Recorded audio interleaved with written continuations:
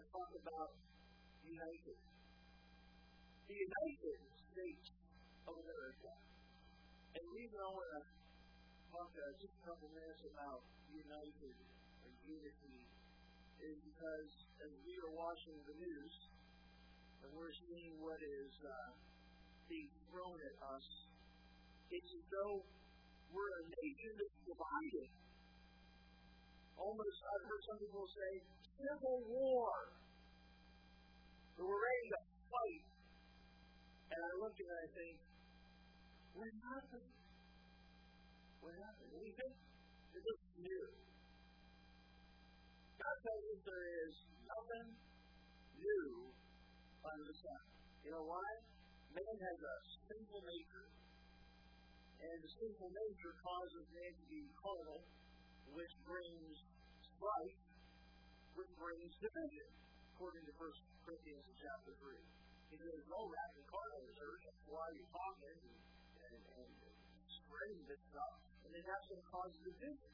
Division is obviously the opposite of unity. So God, in His character, is behind unity. Satan is about division. Man's sinful nature is about division. God is about unifying. Matter of fact, the concept of atonement literally is God making you and I as one with Him. That's what the atonement is all about, making us one with Him through forgiveness. God is trying to bring us into a relationship with Him that shows His character. God is one. We're going to go to Ephesians in chapter number 4. Just read several verses here. Once you have found that Ephesians chapter 4, we're going to start in verse number 3, and we'll stand out of respect of God's holy word. Ephesians chapter 4, starting in verse 3. The first verse is telling us what we are to do based on what God has already done. Endeavoring to keep or guard. What do we guard? The unity of the Spirit. In other words, what God has already created, we are to endeavor to keep that going. He says it is in the bond of peace versus battle, fight, strife. Then he tells us there is one body. That's us, the body of Christ. There is one Spirit. Even as you were called in one hope that we talked about last year of your calling. One Lord, one faith, one baptism, one God, and Father of all, who is above all, and through all, and in you all. Father, as we look at your word for a couple of moments, I pray that you will bless it. That what you have put in my heart to share, that it will help us as churches, families, people that live in this revelation. Holy Spirit, do the job of teaching each one of us uniquely, because we all need to look at this important subject. And we'll have to Jesus' name. Amen. You may be seated. I wanted to ask, because I leaned over my Bible, I showed my wife my Bible, when you had said that you had given many in office a Bible.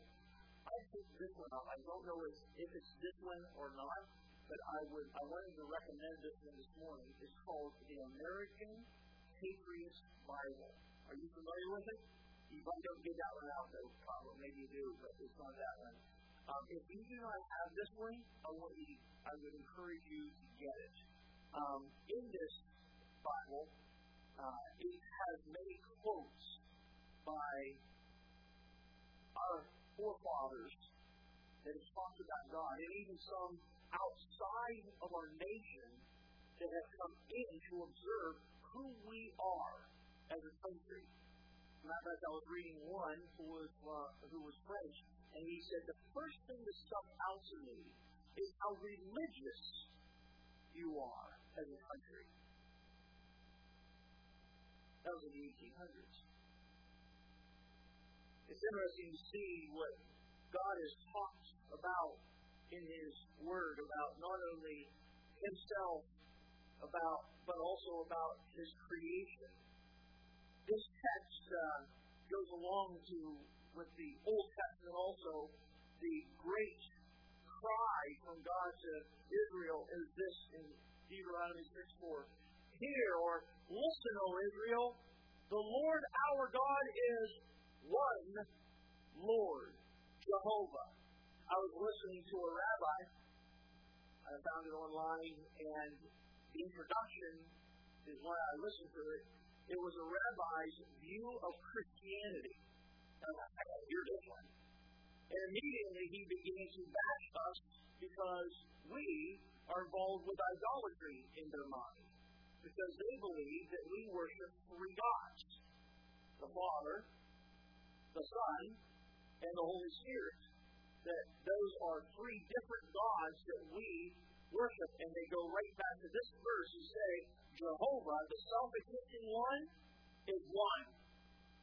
And yet we understand as we look at each other that we are not just a physical body that is here. We also have a mind that we cannot see. We also have a spirit inside of us that is invisible. As Jesus said, God is spirit. They that worship him must worship him in spirit and in truth. We also understand the Father is the mind, if you will. The decision, the will, and the Spirit is, of course, the Holy Spirit.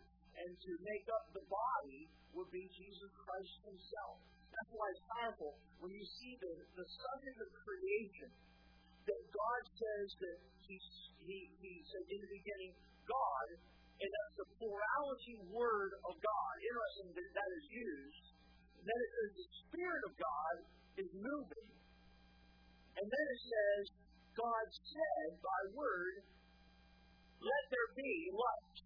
And we couple that with the Gospels, and we understand what Jesus was saying, that he is the eternal Word of God by which God made all matter, and without Jesus Christ, the eternal Word, nothing on this earth or the universe would ever been made without him. So we have the Father, the Son, and the Holy Spirit. It's interesting in Ecclesiastes how it talks about that concept of a cord. That a threefold cord is not quickly broken. There's three cords, and yet when woven together, they become one and become stronger. So God, talking to himself in Genesis 1:26, is like, hey, let us make man in our image. You and I reflect the very character of God, is who we are, how we're made, and then immediately he says, you and I, created above all of the other creation, is to have dominion. We're to govern. We're to govern everything from the fish in the sea. Can't wait to see those whales in a couple weeks. Go to Alaska. And so you get to, and the birds, and everything that creeps on the earth, everything God made, because we are to govern it. We're supposed to be over top of that, because we're like God. We're made to be over top of, and to administer. And yet, God says, we are one. We're a unique being, as our God certainly is. That's why there's one Lord, there's one God, one Father of all. And it's powerful when you look at the Gospel of John, which teaches the deity of Jesus Christ. And all the great I am, which is a reflection on Jehovah God, I am the bread of life, I am the resurrection of life, I am the good shepherd, and the list goes on. And he's trying to say, I and the Father, we are one. Matter of fact, in one place he said, before Abraham was, I am. And they wanted to kill him for it. So we have the deity of the Father, the deity of Jesus Christ, the deity of the Holy Spirit. And they work in absolute unity, and yet with different functionalities. As the Father sent the Son to die on the cross to redeem man to himself, the Son came, died on the cross, did the work for us, rose again, and the Spirit's job is to convict men of their sin because they haven't yet believed on Jesus Christ. So all three are part of creation. All three are part of our salvation. We can't get saved without him. And we see the unity of God. It is God's nature. And when you look at the study of Numbers, the number that shows the greatest of unity is the number 1. It's undivided. Number 2, the concept of division, opposites, full, wise. A wise man versus a foolish man. The list goes on with Proverbs and Jesus teaching about the 2 sons. One did the will of the Father, the other did constant teaching in contrast. Then you get in number 3, it's all about the resurrection. Then you get in number 7, it's the number of perfection. You get into number 10, it's about the completion. It's the 10 commandments. Get into number 12, and it's about the 12 tribes of Israel, always reflecting on them. The list goes on. So these numbers are shown constantly through the Word of God to help us realize there's a pattern here, folks. And the pattern of God is that He is always united. It is His character to be such. So we have to have faith in who God actually is. I'd like to give you a quote. This is from one of my favorites, Ronald Reagan. In August 1984, Ronald Reagan spoke to a prayer breakfast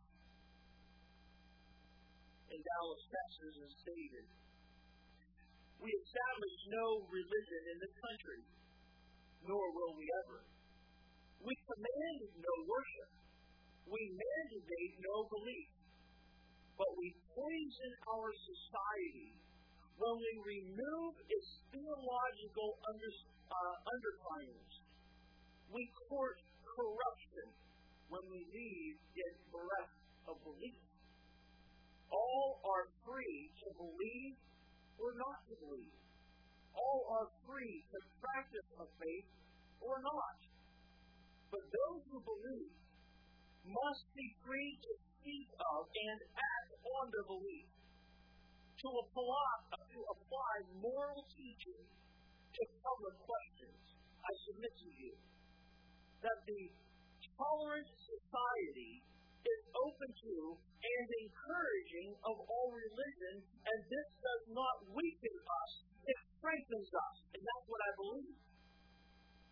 Without God, there is no virtue, because there is no prompting of the conscience. Without God, we're mired in the material, that flat world that tells us only what the senses perceive. Without God, there is a coercion of all of the society, and without God, democracy will not and cannot long endure.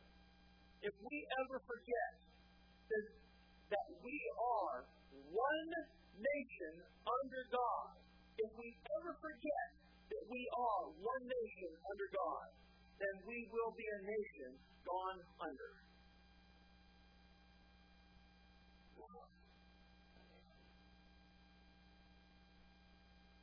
Faith in God is to unite us.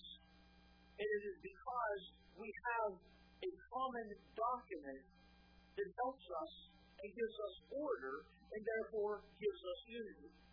Order and unity comes as a result of a common document that guides a nation's steps. We call it our Constitution.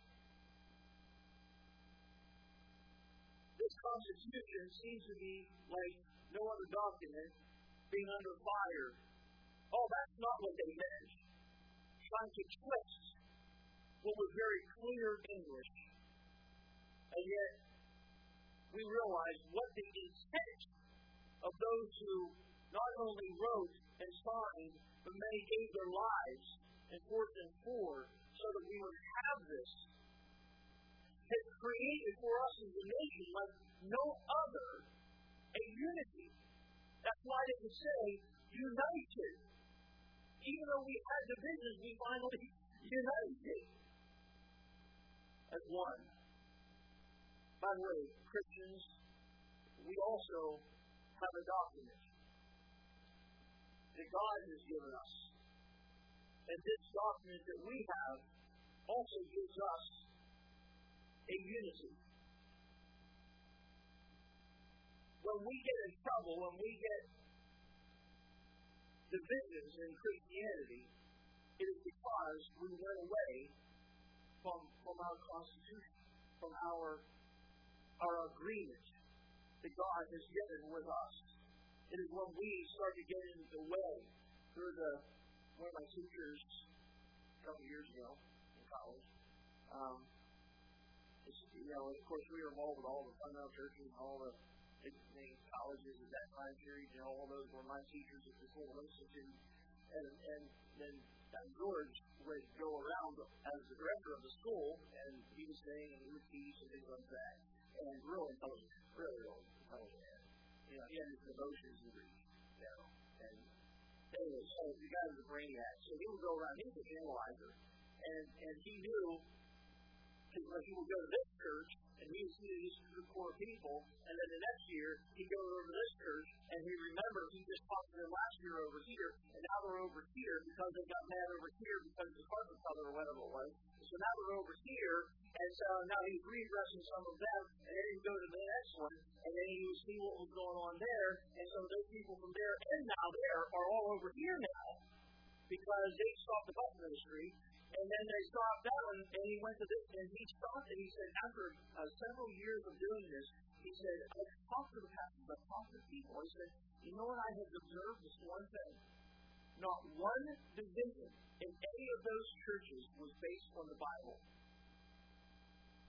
Every one of them was divided over man-made ministries. Had nothing to do with God. The blood of Christ, the resurrection, the second coming, or the rapture of the church, or any other thing. It was all about, well, we're going to go to hell if we don't have a bus ministry here. God mandates this. I mean, who was that day? They felt they were neo-evangelicals was the term back then. And that meant lost people because they left the bus ministry. You think I'm kidding? I am not kidding. But it was man-made, and we'll fight over it, and they'll condemn the brother over whether they have a bus or not. I was the bad guy at our church because it is the assistant pastor. The job of the assistant pastor is to do everything that the senior pastor doesn't want to do. And so one little beat guy came and stepped a week out there, and he goes, so what do you feel your job description is? I'm like, okay, I'll probably be done whatever I say here. So I thought, well, my job is to do whatever needs to be done. That's like, come on, but. And he goes, oh, that's a really deep answer. And I'm like, and so, I mean, that's what the serving guys does, So when I got there, John says, hey, Carl, I need you to do the bus ministry. And I'm like, hey, this is so awesome, because everybody loves the bus ministry. So I did an 11-year evaluation of the bus ministry by the Baptist Church. So I did all the work. I started to do the numbers of how many tens of thousands of dollars we put out in gasoline, insurance, buses, and bus maintenance. 11 years. We put tens and tens of thousands of dollars out. And we were down to like one van and maybe one bus that we broke down. And there wasn't one because I remember selling it. And so I did the evaluation. And after 11 years, guess how many people we had come, how many families we had come to the Bible Baptist as a result of the bus ministry? One. And they were driving out. You follow me? And I said, no, we gotta shut this down. It might work in Chicago, it might work some other places, Hammond, etc., but it ain't working here. Can you imagine what we could have done? And I was at $100,000+ that we put out. I said, can you imagine what we could have done on the mission field with all of that money? Supporting pastors, supporting nationals, to be able to get them out there preaching the gospel there. I said, I think we would be better to put the money into missions rather than do it here.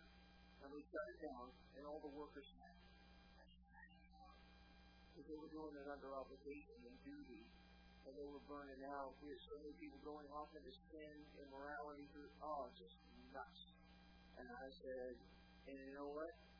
It unified our church. There are things that we come up with that sometimes because of man. But Franklin Roosevelt said this, We cannot read the history of our rise and development as a nation without reckoning with the place the Bible has occupied in shaping the advancement of the Republic. Where we have been the truest and most consistent in obeying its precepts, we have attained the greatest measure of contentment and prosperity. I had a Russian friend here years ago, probably 17, 18 years ago now. He was put in jail and basically used as a guinea pig while there for his faith. And so they would inject him, let's see what happens here. We throw this drug in him or this, so he was guinea pig. So they finally got him out of the States. Long story short, he's here. He's been in church for a while. And we're over at partially this time, for the first 2 years here. And we had him in there, and he talked for 2 hours on his story. And after it was all done, we sat and listened patiently to all that he had to share. And he looked at me and he asked me this question: why is America so blessed? That's a really good question. Why are we so blessed? And I thought to myself, well, I didn't get an answer, but I'm slowing down with my answer because I want you to be thinking, what would you say? Why are we so blessed? He said, it's not that blessed. You need to get out of the country for a little while. You need to visit some places. Go to Nicaragua right now. Okay? Venezuela. There's a list of countries that I said, let's go there and see what, pardon this, but godless leadership will create. When there's no constitution that dictates order, and see what it looks like. We got our hiccups, we got issues. But we are an incredibly blessed nation to a point that it's like, I remember President Trump saying this when he came, you're going to get tired of winning. You remember that one? You remember that one? I'm like, what does that even look like? You're going to get tired of winning. It's like, what does that mean? What does that look like? I think I'm starting to sense it. What is it? How many jobs, how many people do we need to move to Elkhart because we have so many jobs to fill? We don't have enough people to fill jobs. When I moved here 20 years ago, this place was popping. All these millionaires making it the RV industry and everything. And I'm thinking, I'll take it better than that. Basically, if you didn't work, it was because you were lazy or you couldn't pass a drug test. You know what I'm saying? And like, if you're not working, you're lazy, or you're, doing something wrong, drugs or something. So, and now it's just like, we get letters, the church, get letters from businesses now asking us if there's anybody here that needs a job. I post it out there. It can't get people to work. I think that's what it means. The president's on, good job, man, this is awesome. Well, what is it? But we're getting a little tired because there's so much going on around here that you can't even get into a restaurant. Everybody has money now. The only thing that's good about 9 through 11 is people, they're going to save money somewhere, they're not going to go out to eat, so those of us who are going to go out to eat, right in the restaurant. Got awesome service. Is there anything else you possibly could need? They're just taking care of you convenience. Making America great. Love it. Those who oppose the document bring disorder and bring chaos. Those who hate the Constitution bring nothing but disorder and bring chaos. Peter Marshall, the chaplain of the U.S. Senate in 1947 to 49, okay? So that would be before Carl. Issued a call for Americans to honor God. This is what he said. The choice before us is plain. Christ or chaos. Conviction or compromise. Discipline or disintegration.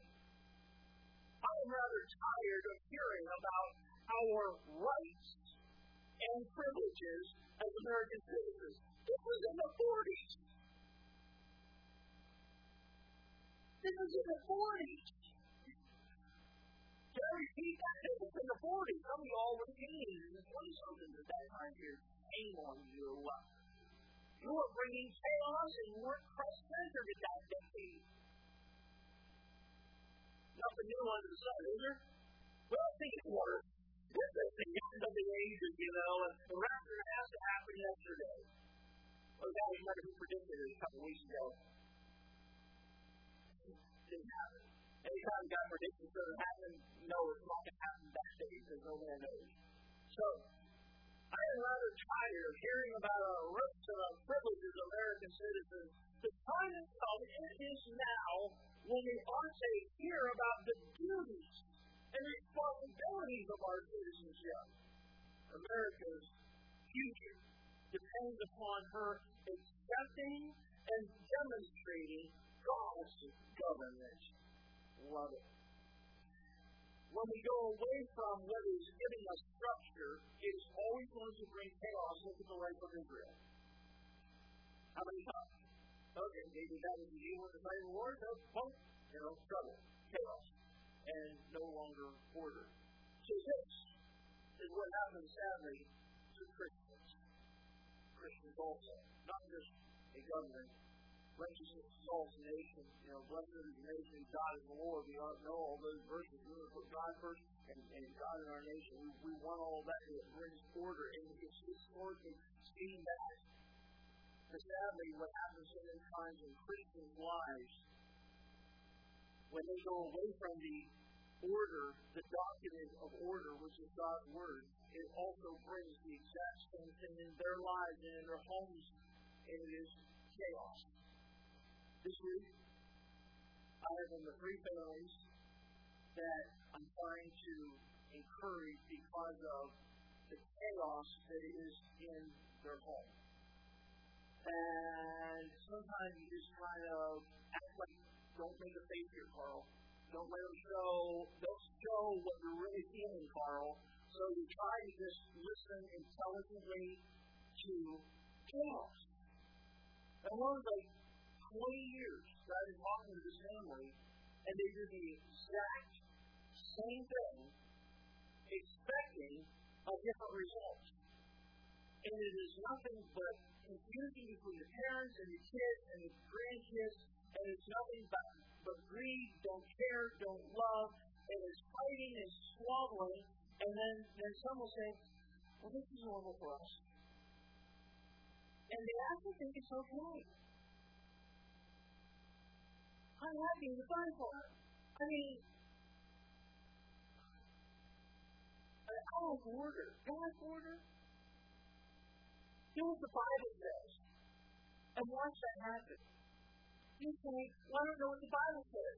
We have Sunday school, Sunday morning, Sunday night, Tuesday morning, Wednesday night, D1. If you need more than that, let me know. You're going to be in the Word. You're going to hear concepts. You're going to see concepts of faith, trust. Learn how to control the tongue. Learn how to walk in the Spirit. This is all connected with your daily walk with God that is going to be manifest in your home. It's awesome.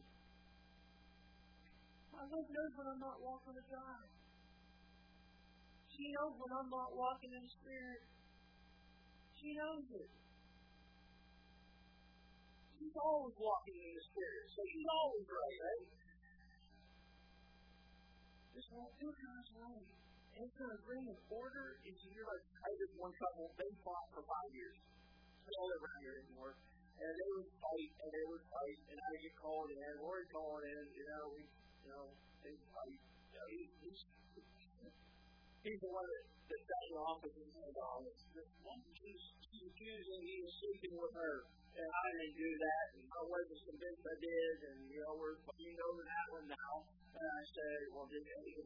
No, I didn't do anything. We just went out along the river and had a picnic together. Me and this whole focus.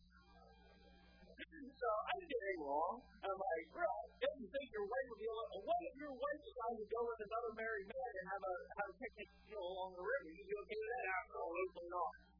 Anyways, so much later, he got to the office. We're getting a call and he's talking to you. I said, okay, what's wrong? She wanted to be pregnant. I said, your wife?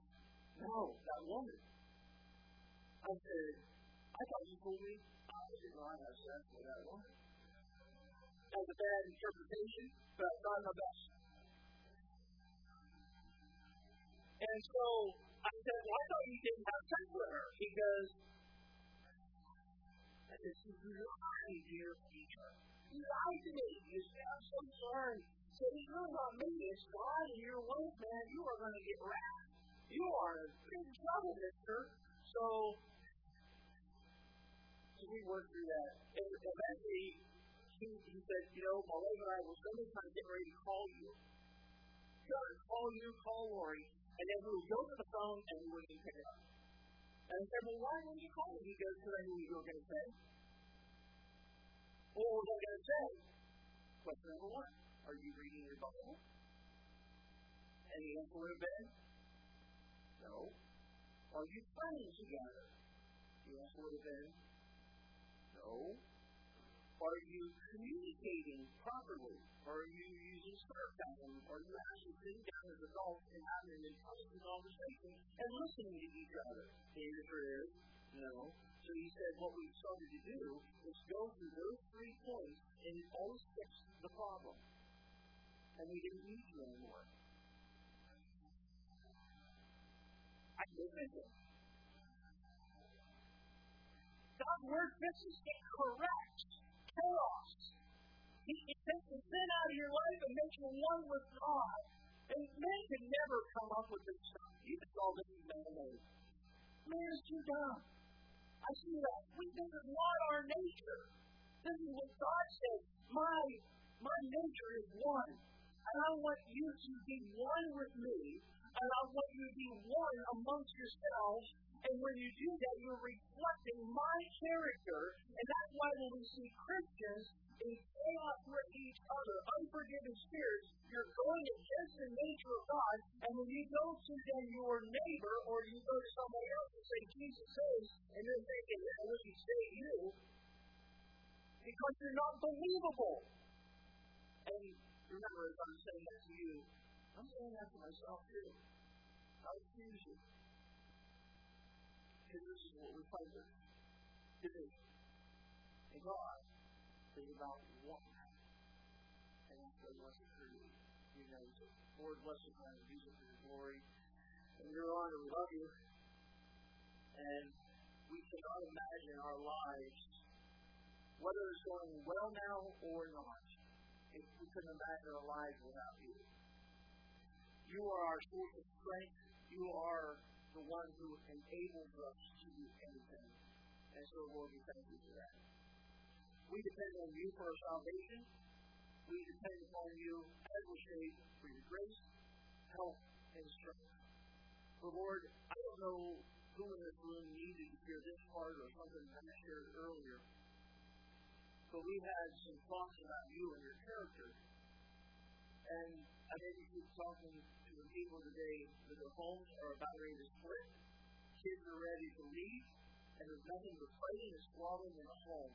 And they have learned today, Lord, to go back to the Constitution, to go back to the covenant that you have made with man, and to agree with it and perform it. And Lord, I pray you will. Lord, I do not know the hearts that you do. There's some here that do not know Jesus as the Savior that you save them today. This is your work, Lord. I can't do it. But you can save. So, Lord, use your word. The word we share about Jesus Christ. And may they trust and depend on you for the salvation. That they will agree with you that you have done the work for them. But anytime I close, my friend, I'll make it as easy as I possibly can. You say, Carl, yeah, this whole thing of Christianity is so new to me. And hearing about Jesus, hearing about him dying on the cross, that I can be forgiven and be one with God as a result of this, I want that. You can have that now.